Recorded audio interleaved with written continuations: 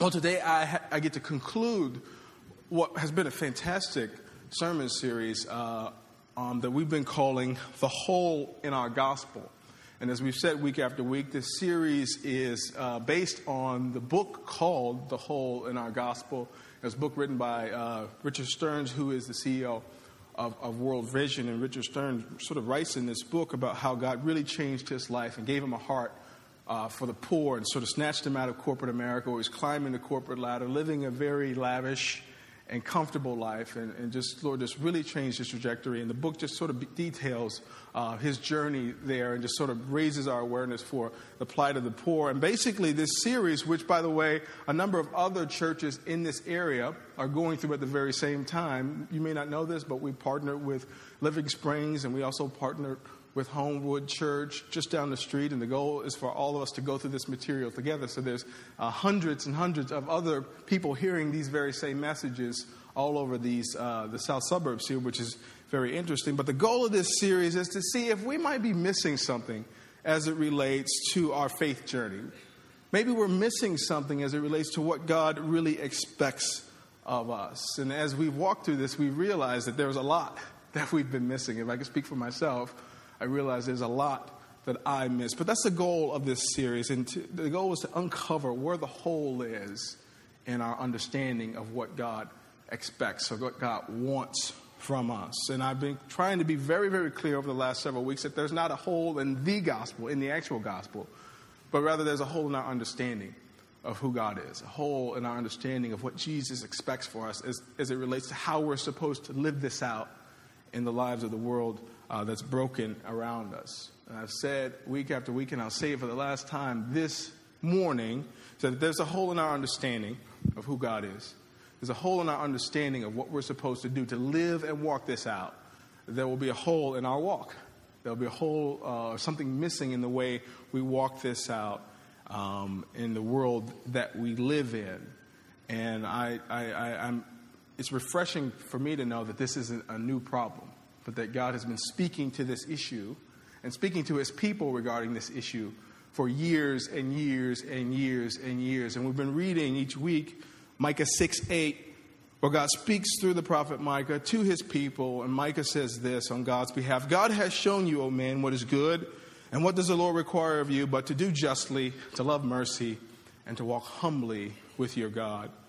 And what God expects from us is that we would love justice, and we would lean into justice, and we'd be champions of justice, that we would be lovers of mercy and be merciful to those that are around us, and that we would be faithful in the things that God has called us to be faithful in, that we will faithfully walk with God on his terms and on his turf until the day we die. That's what God expects from us. Everything else is peripheral. Everything else is on the fringes. But this is the main thing. And if we search the scriptures, as we have been over the last 4 or 5 weeks, we find that this is true. And the first week we kicked off this series just identifying what the hole is. And identifying what the hole is, we talked about what was most important to Jesus. And Jesus came to this earth and he was talking to his disciples, trying to express to them what was most important. Jesus says, listen, this is what I came to do. I came to preach the gospel. I came to proclaim freedom. I came to heal the sick, give sight to the blind, release the oppressed, proclaim the year of the Lord's favor. That's what I came to do.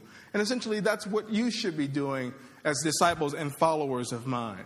We went on further to find the specific hole in us and to discover that God isn't judging us on what we say. In the final days, he's going to judge us on how we live, specifically how we related to the poor.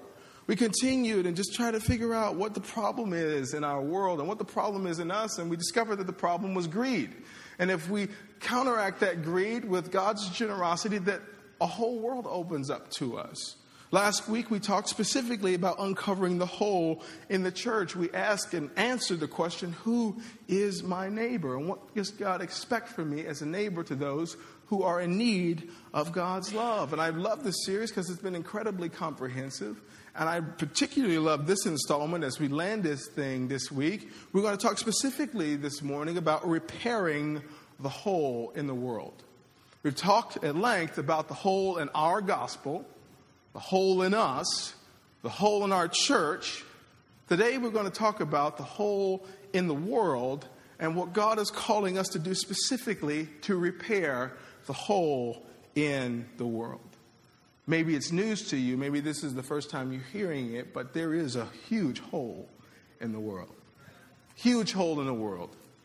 And if you turn your head sideways and look at this hole, it's God-shaped, right? It's a God-shaped hole. It's void of the thing that the kingdom of God offers. It's void of the things that we personally carry on God's behalf. There's a huge hole. There's a big hole. And there's a hole in this world, and it's so huge. So huge. In fact, when we sit down and we read the statistics and when we look at the news and we just hear just how big this hole is, just how broken this world is, it almost seems too big to even want to even deal with. It's too depressing. It's too hopeless. Clearly, there's nothing that I can do about this huge hole. A hole that includes disease and sickness of all types. A hole that includes hunger. A hole that includes poverty. It includes famine. It includes war. And more importantly, it includes spiritual darkness of all kinds. That makes for a huge, huge hole. And it seems unfixable. But I'm here to tell you that it is fixable. And the repair men and women that God has called to fix this huge hole just happen to be sitting in this room today. And sitting in Christian churches all over the world. And I'm here to tell you that the hole is big. I won't lie to you about that. But it's fixable. And the people that God has called to bring repair to something that's so broken and something that is so huge, God's called us to do that today. And I just want to talk about that today.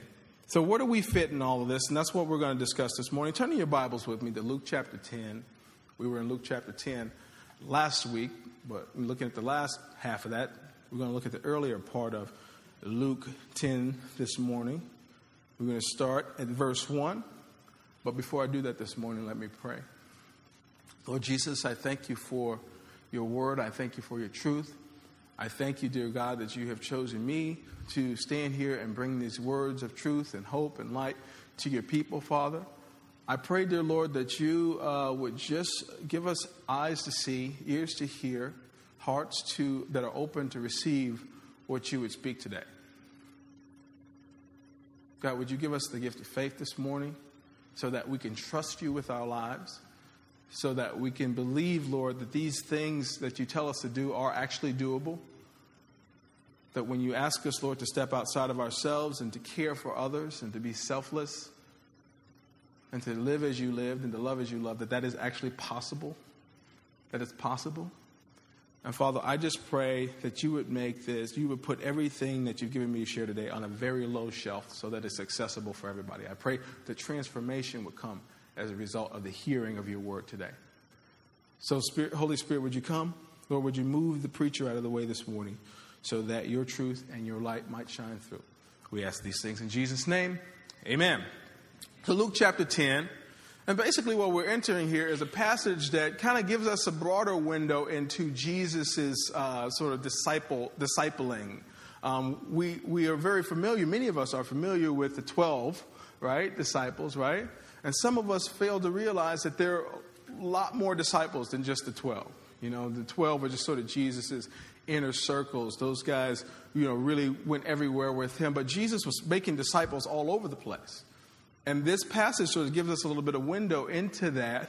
And we see Jesus interacting with this larger group of disciples as he dispatches them to go and to do the kingdom work. We start at verse 1.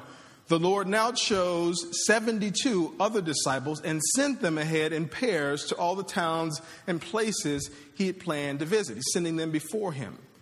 These were his instructions to him. The harvest is great, but the workers are few. So pray to the Lord who is in charge of the harvest. Ask him to send more workers into his field. So now go and remember that I'm sending you out as a lamb among wolves. So Jesus is addressing these 72 other disciples, and he's sending them out, right? And what we see happening here is something that's very important. Jesus usually is usually playing the role of the worker. He's usually doing the work while his disciples are watching. They're taking notes, right? Jesus is instructing them. He's a practitioner. He's showing them, right? But in this particular case, Jesus is dispatching, right? The worker has become the watcher, and the watcher becomes the workers. Sending these guys out and giving them very specific instructions as to how they are to go and minister in the towns that he will eventually hit. What's interesting here is in verse 2 here, Jesus gives them these instructions. Before he gives them instruction, he says, listen, I want you guys to be aware of something. There's a lot of work to be done. He says the harvest is great. There's a lot of stuff that needs to be done. There's a lot of things that need to be harvested. There's a lot of things that need to be torn down. But guess what? There's only a few workers. In other words, when Jesus tallies the harvest and all the stuff that needs to be done, and then he turns around and he counts the workers, he sees that there's a gap between, what needs to be done and the amount of workers that there are to get this stuff accomplished. So Jesus gives them further instruction. He says, listen, I want you guys to pray to God the Father and ask him to send more workers. This harvest is great. There's a lot to do. Be prayerful about this. Ask God to send more workers for this harvest. Then he says, after that, he says, verse 3, now go and remember that I'm sending you out as a lamb among wolves. Now, I don't know if you notice just how slick Jesus is being right here, right? He instructs them to pray for more workers, and then basically he asks them to be the workers. That's like me saying, Mike, hey, listen, man, we're really short on hospitality, man. So could you just join with me in prayer and ask God to send us some people, man, to serve with hospitality? And Mike just prays. And after Mike says amen, I say, hey, Mike, why don't you be one of those workers? Why don't you be what Jesus would say, be the answer to your own prayer? I've told you what to pray. I've given you a specific prayer to pray, and that is send more workers. And many of us, we would pray that fervently. God, would you send more workers? Yes, we'll travail in prayer. And then Jesus would say, why don't you be the answer to your own prayer? Why don't you be a worker? This is exactly what Jesus does here. So it's a whole lot of work to do. In other words, the hole is big. The hole is big. We desperately need more workers. Will you pray with me? And when you say amen, why don't you sign up right here so that you can go and be the answer to your own prayer. You can be a worker. And this is basically how Jesus enlists this group of 72 disciples to go and do the kingdom work. We pick this story up just 17 verses later. Verse 17, when the 72 disciples returned, so they went out, presumably for a couple of days, and they returned to Jesus. They joyfully reported to Jesus, Lord, even the demons obey us when we use your name. Yes, he told them, I saw Satan fall from heaven like lightning. Look, I have given you authority over all the power of the enemy, and you can walk among snakes and scorpions and crush them. Nothing will injure you, but don't rejoice because evil spirits obey you. Rejoice because your names are registered in heaven.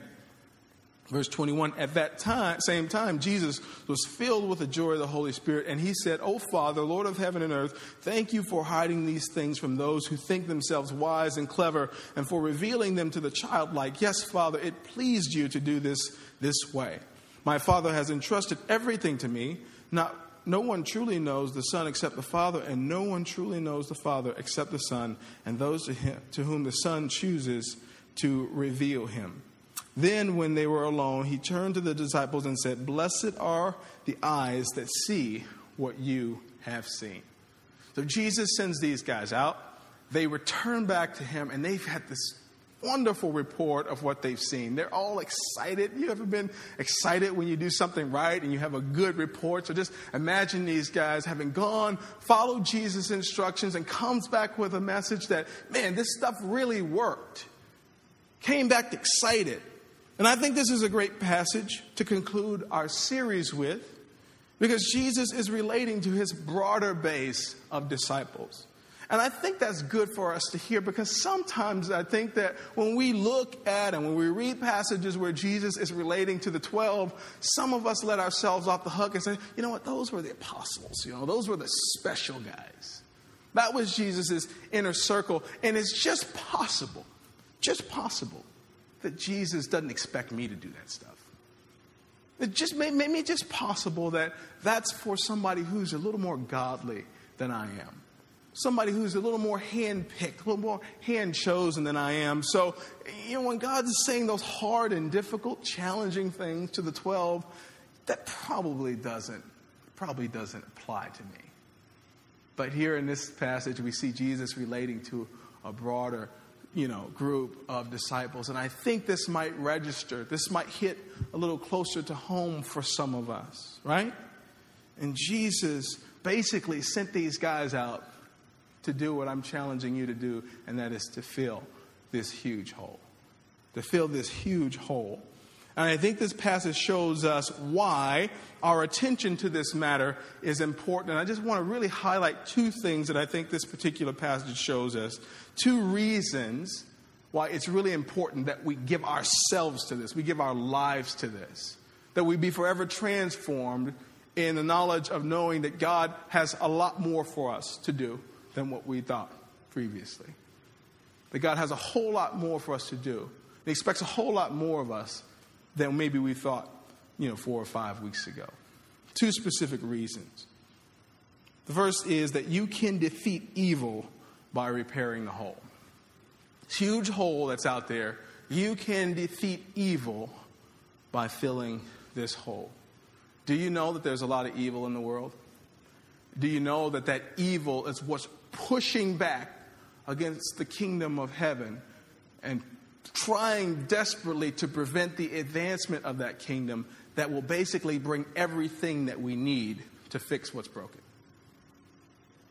And I don't think we say it enough, but there's a real devil that hates your guts, hates what you stand for, hates the change and the transformation that's taken place in your life and in your heart, hates your renewed focus, and would stop at nothing to discourage you, stop at nothing to make you complacent or make you feel like that's somebody else's job, stop at nothing to have you forfeit the things that God has in store for you. And he will stop at nothing to have you sit idly by while the world just aches and just hemorrhages from this huge hole in their soul. He'd stop at nothing. And he shouldn't stop, because that's his job. That's his job. He understands his job. And what I'm trying to get us to do is understand ours. But by giving attention to this matter and giving our lives to this, we can defeat evil, push back the kingdom of darkness by agreeing to work with Jesus in repairing this hole. Verse 17, when the 72 disciples returned, they joyfully reported to him, "Lord, even the demons obey us when we use your name." "Yes," he told them, "I saw Satan fall from heaven like lightning. Look, I have given you authority over all the power of the enemy, and you can walk among snakes and scorpions and crush them. Nothing will injure you." And I guess what Jesus is doing in response to this is he's just sort of saying, listen, I know what you saw, but let me show you my vantage point. Let me show you how I see this. And Jesus says, "I saw Satan falling from heaven like lightning." I think there's a number of different ways that you can sort of interpret that. Jesus perhaps could be meaning that, he was there in the very beginning. He was there when Satan lost his mind and got full of himself. And he saw when Satan, was cast out of heaven to forever do his job of trying to trip up the believers and cause all this chaos in the world. He could possibly mean that. But what I think that Jesus means here is I saw Satan being defeated each and every time you guys decided to obey me and go into the world and push back the kingdom of darkness. I saw Satan fall each and every time you decided to be obedient to what I told you to do. It's almost saying, listen, I kind of saw in the spirit when you were praying for that sick guy. I saw when you were in that corner with the leper and nobody would touch him, but you laid your hand. I saw that. And at the same time, I saw Satan falling from the sky. I saw him being crushed. I saw him doing that. And while you thought, disciples, that you were just sort of going about doing these natural works, you were engaging a spiritual battle, and that's where this thing is fought. It's not fought on the front lines of some natural thing. We're not fighting natural enemies, but this is a spiritual battle. And Jesus beheld this vision in the spirit. This is a spiritual battle. Paul says in Ephesians that we are not fighting against flesh and blood enemies, but against evil rulers and authorities of the unseen world, against mighty powers in dark world, and against every spirit in the heavenly places. What did Paul say? Listen, this battle is not natural. It's not natural. It's a spiritual battle. And some of you know that. You say, okay, but I'm talking to the folks that don't know that. Because there is an alarming number of people who seem to think that somehow demons and devils and all that sort of stuff no longer exists. That a long time ago, the devil said, man, this is really hard. Maybe I'll just go sell insurance or something. Where did all the demons go? What is this hatred that, Satan has for the church, and this hatred that Satan has for people in general? Where did that evaporate to? I'm going to tell you, it didn't go anywhere. It's still here, and it's more real today than it's ever been. You don't believe me? Turn on the news. You don't believe me? Turn on MTV. If you don't believe me? Turn on Christian television. You'll be able to see it everywhere. This is a spiritual battle that we're in. It's a spiritual battle that we're in. But before you get down and before you get blue about that, we return back to our text. We return back to Jesus saying, I beheld Satan falling from heaven like lightning. He says, I've given you authority over all of that stuff. All of that stuff. And Jesus says, every time you go out to do what I've instructed you to do, Satan loses just a little bit of his grip on this world. Every time you minister to an individual, Satan loses just a little bit and sometimes a whole lot of his grip on that person. And every time you minister to a broken system that is wrought with injustice, Satan loses just a little bit more of his grip on that institution or that particular outworking of injustice. With every single encounter, Satan loses his grip. Now, what if we really saw it that way? What if we saw that each scoop of rice and each scoop of whatever else we put into those bags to send to hungry children, what if we consider that each scoop, each bag that we throw on the pallet pushes back the kingdom of darkness just a little bit more? Each and every time a kid goes to bed and their belly is full instead of empty, that the kingdom of darkness gets pushed back just a little more. What if you consider that every time you drop some change in the cup of a homeless man and you give him an opportunity to eat that day, you push back the kingdom of darkness just a little bit more? Well, what if he goes and buys drugs with it? Well, what if he doesn't? I had a homeless drug addict tell me as we were ministering to them in a park in Champaign. He says, listen, yeah, sometimes we go get drugs with it. Sometimes we do that, but we still got to eat. And even if you give me money and I go get some dope with that, the next time somebody gives me something, I go eat with it. And I thought, my money still got them closer to eating that night. I know you probably don't want to think of it that way. But each and every action pushes back the kingdom of darkness. Each and every time I stand up here to preach, I don't know where this message is going to end up once we post this thing online.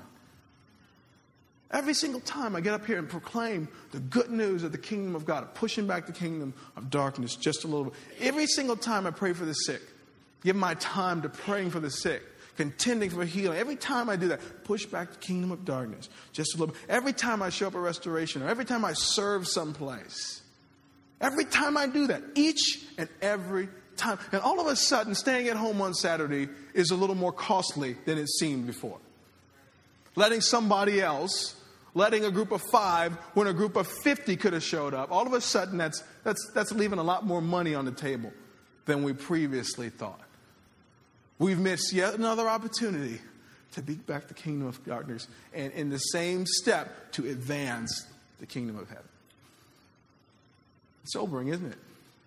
Every time I serve, every time I spend time with somebody casting a pesky demon out of them, doing deliverance, every time I do that, you push back the kingdom of darkness just a little bit more. Jesus says, I saw Satan falling each and every time, each and every encounter this happened.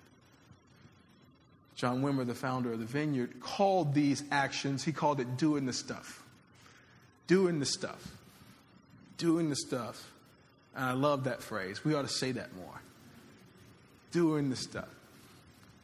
Wimber tells a story about him being a young Christian, really coming out of a very, I guess, unhealthy. He was, a music producer and all the stuff that comes along with being a part of that world and part of that life. The Lord was revealed to him, and he started going to church, and he started reading the Bible, started reading the scriptures, particularly the Gospels, and saw all this stuff that Jesus did. And he even came across a passage where it says, these and greater works shall you also do. He's a little confused, though, because he didn't see any of that stuff happening in his church. So what his pastor said, listen, when do we get to do this stuff? He said, what stuff? Well, the stuff, the healing and casting out demons and all this stuff that Jesus says we're supposed to. When do we get to do this? Like, is that happening in some back room that I haven't seen yet? And the pastor basically said, hey, we don't really do that stuff. And Wimber became indignant. Couldn't reconcile what he saw going on in the church with what he read in the Gospels. And Wimber said, listen, if we don't do the stuff, we're doing nothing at all. Wimber understood that each and every time we did the stuff, we waged a war against the kingdom of darkness. And we advanced the kingdom of heaven. Doing the stuff. Listen, I don't know about you, but I want to do this stuff. And I feel like we've been doing this stuff, since we've opened the doors. But I think we need to do more of the stuff and get more people doing the stuff. Doing the stuff. And this is what Jesus shows them. He shows them his vantage point. His vantage point. And what does that all begin? That just begins with us being obedient. Jesus isn't quiet or silent or, cryptic about what he expects from us. All he wants us to do is to obey. And this is what these guys did. Listen, they went trusting that God's power would follow them and that signs, wonders, and miracles and transformed lives would be the result. And this is exactly what we saw. We saw their obedience mixed with God's power, and it basically changed the world. And that's what God is calling us to do in this particular community that we find ourselves in today. I like verse 20. These guys are really excited about the fact that demons come out when they, and it's almost like Jesus is kind of throwing some rain on their parade a little bit. They're like, man, listen, we cast out demons, and Jesus, we said your name, and they just left, And Jesus says in verse 20, listen, don't rejoice because evil spirits obey you. Rejoice because your names are registered in heaven. And I read this and I thought, come on, Jesus. Come on. They did what you told them to do. They're excited, it's their first demon, The first healing, first miracle, like play it up a little bit, like we do our kids. They draw something, it looks hideous, but you're like, oh, that's awesome, dude. What we're saying is that's awesome for you. That's good. Just keep at it, But it almost seems like Jesus is throwing a little bit of rain on the parade. And Jesus says, listen, don't rejoice because demons come out. Rejoice because your name is registered in heaven. Now, what does that mean? What's Jesus getting at here? And Jesus knows at the very beginning of these guys, going out and doing the stuff, he knows that it's very dangerous to get into the whole measurement of all of that, right? We want to see results, but it's very dangerous to start focusing on how many healings have you had this year? How many demons did you interview the demons as you were doing the deliverance? Did you know, who came? Give me a count. Give me a tally. If we're honest, we could say, we get caught up in the metrics of all of that. And Jesus just reveals to us what's important. Jesus says, listen, don't get too caught up in all of that. Don't get too caught up in that, but do, get caught up in the reality that your name is written in heaven. In other words, get excited about the fact that you get to partner with me. Get excited about that. And if you get excited about that and you stay excited about that, listen, the demons will come out. the blind eyes will be open. Transformation will occur. If you stay hooked up to me, if you stay connected to me, all that stuff will happen. But just rejoice because you're on God's team. Rejoice because you get to partner with me. And consider all the implications of partnering with God. Your soul is intact. Your heart is being restored. Your eyes now see what God sees. Your heart breaks now for what breaks God's heart.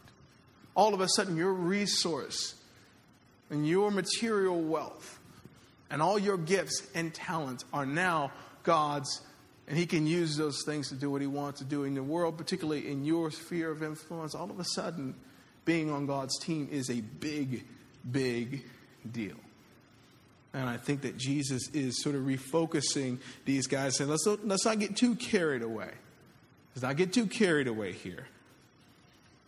But Jesus shows us that we can defeat evil by being on His team, by being willing to fill this huge hole. Second thing that we get to do by repairing this hole is that we get to please Jesus. We get to please Jesus. Now, that doesn't have a whole lot of pop to it, depending on, where you sit today. But let me remind you that we are people of divine purpose. It's not just enough to be a person of purpose, but, where that purpose and where that instruction and where our marching orders came from really matters. And that's why I say divine purpose. In other words, we're a people of purpose the way God intended it. Right? And what's our divine purpose? To love God and to love people. With all your heart, all your mind, all your strength. Right? Love God and love others. So particularly as this relates to God our Father, listen, our purpose for being here is to worship Him and to live for Him. We were made by God and for God. So whenever I tell you that any particular action, the results of that is that it will please God, that ought to, like a ruckus of, celebration ought to break out, because you've been enlightened now as to how to better live out at least your purpose, what you're here to do. And I'm here to tell you today that one of the main things that happens as a result of us partnering with Jesus and repairing this huge hole that we see in the world, whether it be disease and sickness, whether it be, people who are just spiritually blind and spiritually impoverished, or whether people go hungry, or whether people go naked, or whether people go thirsty, to partner with Jesus in this effort pleases Him like nothing else. Like nothing else. You want to score some points? You want to be pleasing in the sight of your Creator? Listen, get busy pushing back the kingdom of darkness. Get busy filling this hole, because this brings great pleasure to Jesus. And we read that in verse 21. At the same time, this is after these disciples have come back, Jesus sort of gives them a little bit of follow-up and a little bit of feedback. And at the same time, verse 21, Jesus was filled with the joy of the Holy Spirit. And He said, "O Father, Lord of heaven and earth, thank You for hiding these things from those who think themselves wiser and clever, and for revealing them to the childlike. Yes, Father, it pleased You to do this way." Verse 22, "My Father has entrusted everything to Me. No one truly knows the Son except the Father. No one truly knows the Father except the Son, and those to whom the Son chooses to reveal Him." Then when they were alone, He turned to the disciples and said, "Blessed are the eyes that see what You see." So we see Jesus, our Savior, our Lord, the one we want to please. We get a snapshot of Him experiencing just this greatest measure of joy in the Holy Spirit. And it's something to watch. It's something to watch. And I just think about, as a young boy, I watched, my father, and I would take note of the things that he laughed at. My father was kind of a stoic guy for the most part. So when he laughed, even if it wasn't funny to me, I thought, that must be really funny if my father is laughing. I mean, and there'd be times where my father would he'd be almost like he's choking, he's laughing so hard. And in those moments, it was really significant, whatever the joke was or whatever was on television, because it was just such a meaningful thing, because, he didn't have those types of, expressions of laughter a whole lot. And in the same way, when I look at this passage, I look at Jesus just bubbling over with the joy of the Holy Spirit. This is a real Kodak moment for us. It's not that Jesus doesn't really experience joy, but the scriptures rarely tell us about it. You understand what I'm saying? So my question is, why was Jesus so happy here? Why was Jesus so joyful? Why was he so tickled? Why was he so pleased?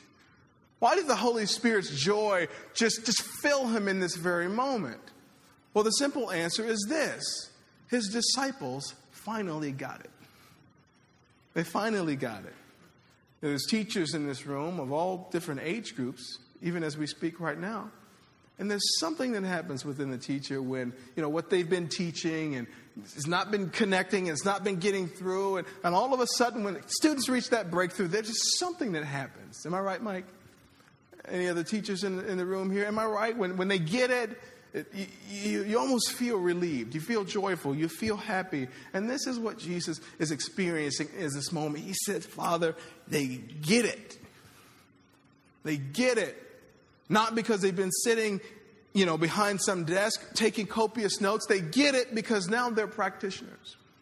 They didn't get it just because they saw me, healing the sick, and they didn't see me, they saw me raising the dead, but that's not why they got it. They get it now because they see that they can do it too.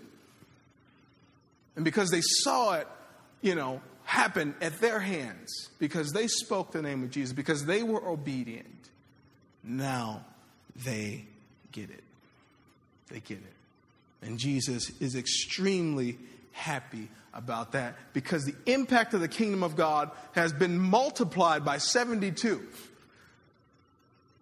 Because now they can do this stuff too.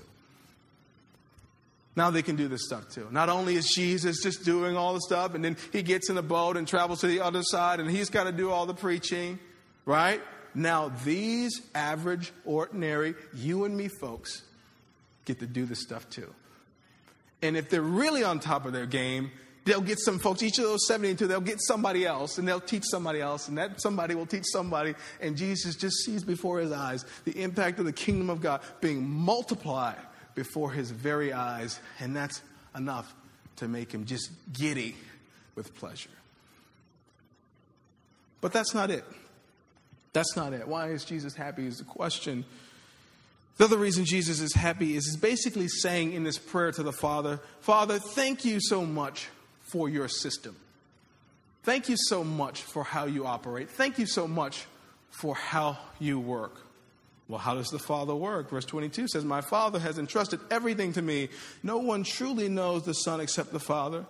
Excuse me, I'm reading the wrong passage. Verse 21. Oh, Father, Lord of heaven and earth, thank you for hiding these things from those who think themselves wiser and clever, and for revealing them to the childlike. Yes, Father, it pleased you to do it this way. Jesus says, I'm really glad that your kingdom system doesn't work like the world system. I'm really glad that the know-it-alls in the kingdom sense, actually know nothing. And that the simple you and me everyday folks who say, you know what, I don't know a thing, Lord, teach me. I'm nobody special, Lord, teach me.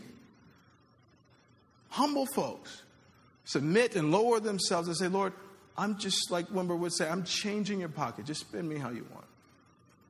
Jesus says, thank you, Lord, for creating a system that the average Joes can come in and be a part of and to thrive. I thank you for this system. And let me tell you, I'm thankful for this system of the kingdom of God where the way up is down. Where the way to advance is to humble yourself. And the way to get all that the kingdom has for us is to humbly submit. I'm glad that, God's system and his kingdom doesn't work like this broken, fallen world that we live in. And Jesus, as he beholds these 72 come back full of energy, full of life, full of joy, because finally they get it. Jesus is just reminded, God, your system, you're up to something when you made this. I love how you work. I love how this works, that you've hidden the treasure of the kingdom of God on the low shelf so that those who would humble themselves can have access to it. And it would be permanently out of reach for those who think they're big to do. Those who are unwilling to lower themselves to humble themselves and to receive what you would have to offer them. I'm so glad, Lord, that you put the good stuff on the low shelf. And that's not how it works in our world. The goodies, man, are on the top shelf. You got to be really tall. You got to know somebody. You need a step ladder to get to it. But Jesus says, Lord, I thank you that you put the good stuff, the real good stuff, the real valuable stuff. You put it on the low shelf for the humble to have to lay hold of it. Jesus says, I'm thankful for your system. Pleased God when he saw these guys come back and do this. It pleased him because he saw the kingdom breaking in, and he saw the possibilities of what it would look like for these 72 to just go crazy and just be dispatched into every corner of the world with the treasure of what the kingdom of God had offered them. This made Jesus very happy. And guess what? As we decide that we'll partner with him, we can please him as well. And we used to think that it was our beautiful prayers that we could string together that would make God say, man, these guys are really spiritual. Did you hear that prayer? Did you see that cross he was wearing? Did you see how large that Bible? I think that was a red letter edition. Man, this guy is holy. All of a sudden, we realize that what Jesus really is impressed by is us doing the stuff. Caring for the poor, the lost and the least, the hurting and the broken. That's what Jesus cares about. That's what makes him happy. That's what brings him pleasure. And the more we can keep that before our very eyes, the more we'll get out of this. And the more change we'll see in the world. Amen? So the question is, where do we go from here? Where do we go from here? Listen, we've heard a lot. And you can't unhear the stuff that we've heard. You can ignore it, but you can't unhear it. You can't unknow the statistics. You can't, unlook at the huge hole that we've identified in this world. We also can't unknow what Jesus really expects from us and what he really expects of us. We cannot unknow that. So the question is, where do we go from here? What are you going to do with what you know? How are you going to live this out? How are you going to walk this out? And one of the quiz questions that I ask you now is, what does God expect of us? I'll make it more personal. What does God expect of you and me? How do you hear it? How do you see it? And what I think is that no longer can we separate acts of mercy and justice from kingdom ministry. No longer can we over-spiritualize what it takes and what it looks like to please God. All of a sudden we realize that what God is expecting us is to do what he came to do and to continue his ministry, to preach the gospel to the poor. To set at liberty those that are captive, those that are bound. Right?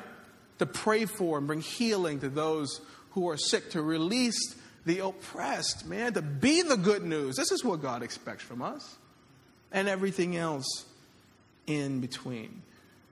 So now that we know what God expects, and God may reveal some more specific things that are relative to your particular life, now that we know what God expects, and I believe that you do by now, the question is, are you willing to give him what he asked for? Are you willing to give him what he asked for? That's a big question, isn't it? I mean, this is a huge ask. It's a huge ask. I mean, to really look at this like we're supposed to look at it, it could really change some things drastically. It can change your spending habits. Certainly would change your spending habits. And what allotment of your money and your resource and your time that you allow to, filling this hole in the world. You might have to be a more conscious, discriminating consumer as you purchase products with justice in mind. You might say, this particular company, they don't mind that kids work 18 hours a day in terrible conditions. They don't mind that. They won't update their factory, so they won't get a cent of my money. Not if I know about it. Well, all of a sudden, the price tag of that goes up. I mean, all of a sudden, it becomes more costly to get the things that you enjoy, like chocolate and coffee and apparel. All of a sudden, you have to do something with what you've learned. Are you willing to give God what he asks? Are you willing to consider the things that he calls you to consider? And some of you today will say yes, but in your heart you say no. Some of you today say, yes, I will do that. I will do that. I must do that. I must do that. That's what God expects. I will do that. I will sacrifice. And this isn't a one-shot deal. This is who we are. Right? This is life now. This is who we are as kingdom folks. Are you willing to repair the hole in this world? Are you willing to do that with your life, with your stuff, with your heart? Are you willing to do that? And the more specific question to sum all of this up is, what are you going to do? What are you going to do? Now, I'm not going to pass the microphone and, let you share with it, but I think that we ought to put some things on paper, Put some things in writing. Tell these things to the people that are in your circle so that they can hold you accountable. What exactly are you going to do? I don't want you to just leave out of here going, you know what? Well, that was a good word. You know what? I was really challenged. I was really convicted. The Lord just stirred my heart. That's fine. What are you going to do? How are you going to live differently today than you were living 4 or 5 weeks ago? How are you going to reallocate your resources? What are you going to do differently now that you know what God expects? What will you contribute to filling up this hole? Worship team, you can come up. The reality is, folks, that we know entirely too much to do nothing. I'll take it a step further. We know entirely too much to do the same that we used to do before we heard all this stuff. We just know too much. And when you realize that this is not what Christians do, but this is who Christians are, it ought to really change the world for you. It ought to really change things for you. And I'm not telling you to do something today. I'm asking you to partner with me as I do this. This is the direction that the Lord has taken this church. And again, this won't become some overbearing thing and that this becomes just like a social gospel, just a, one-dimensional thing here. No, but this, we're convicted, we're challenged to work this into the DNA of this church so that regularly we're putting before you this truth that God cares about this stuff, and this is actually what it's all about. This is the outworking of kingdom action. It's caring for those who are broken, caring for those who have to do without, and caring for the lost, least, hurting, and the broken. That's who we are now. So my promise to you is that that'll be a stronger focus in this church. You just watch and see. I just would that you come along with me. Amen? Amen. Let me pray. Jesus, thank you so much for your word. Thank you for your truth. God, I know you're doing something in your people. You're especially doing something in this church. And God, we won't stand idly by and do nothing. We won't behold this truth and behold this message and leave the same. So, Lord, would you challenge us? Would you change us? Would you transform us, Lord? And may the impact that we have on this community, Father, be seen for miles and miles around, Lord. And Lord, as we partner with other churches in this community to do the same, I pray that as we leave this building today, and even as we conclude with the food pack next week, Father, that wouldn't be the end of it, but it would just be the beginning. And I pray, dear Lord, that we would sow our time, our talent, our treasure, give our lives to bringing you pleasure. Give our lives, Lord, to filling this hole and pushing back the kingdom of darkness with each and every encounter. Would you give us strength? Would you give us courage to be obedient? And when you mix your power with that obedience, the world in front of us changes. We give you glory, honor, and praise in advance for all that you're going to do. In Jesus' name we pray. In Jesus' name we pray. Amen.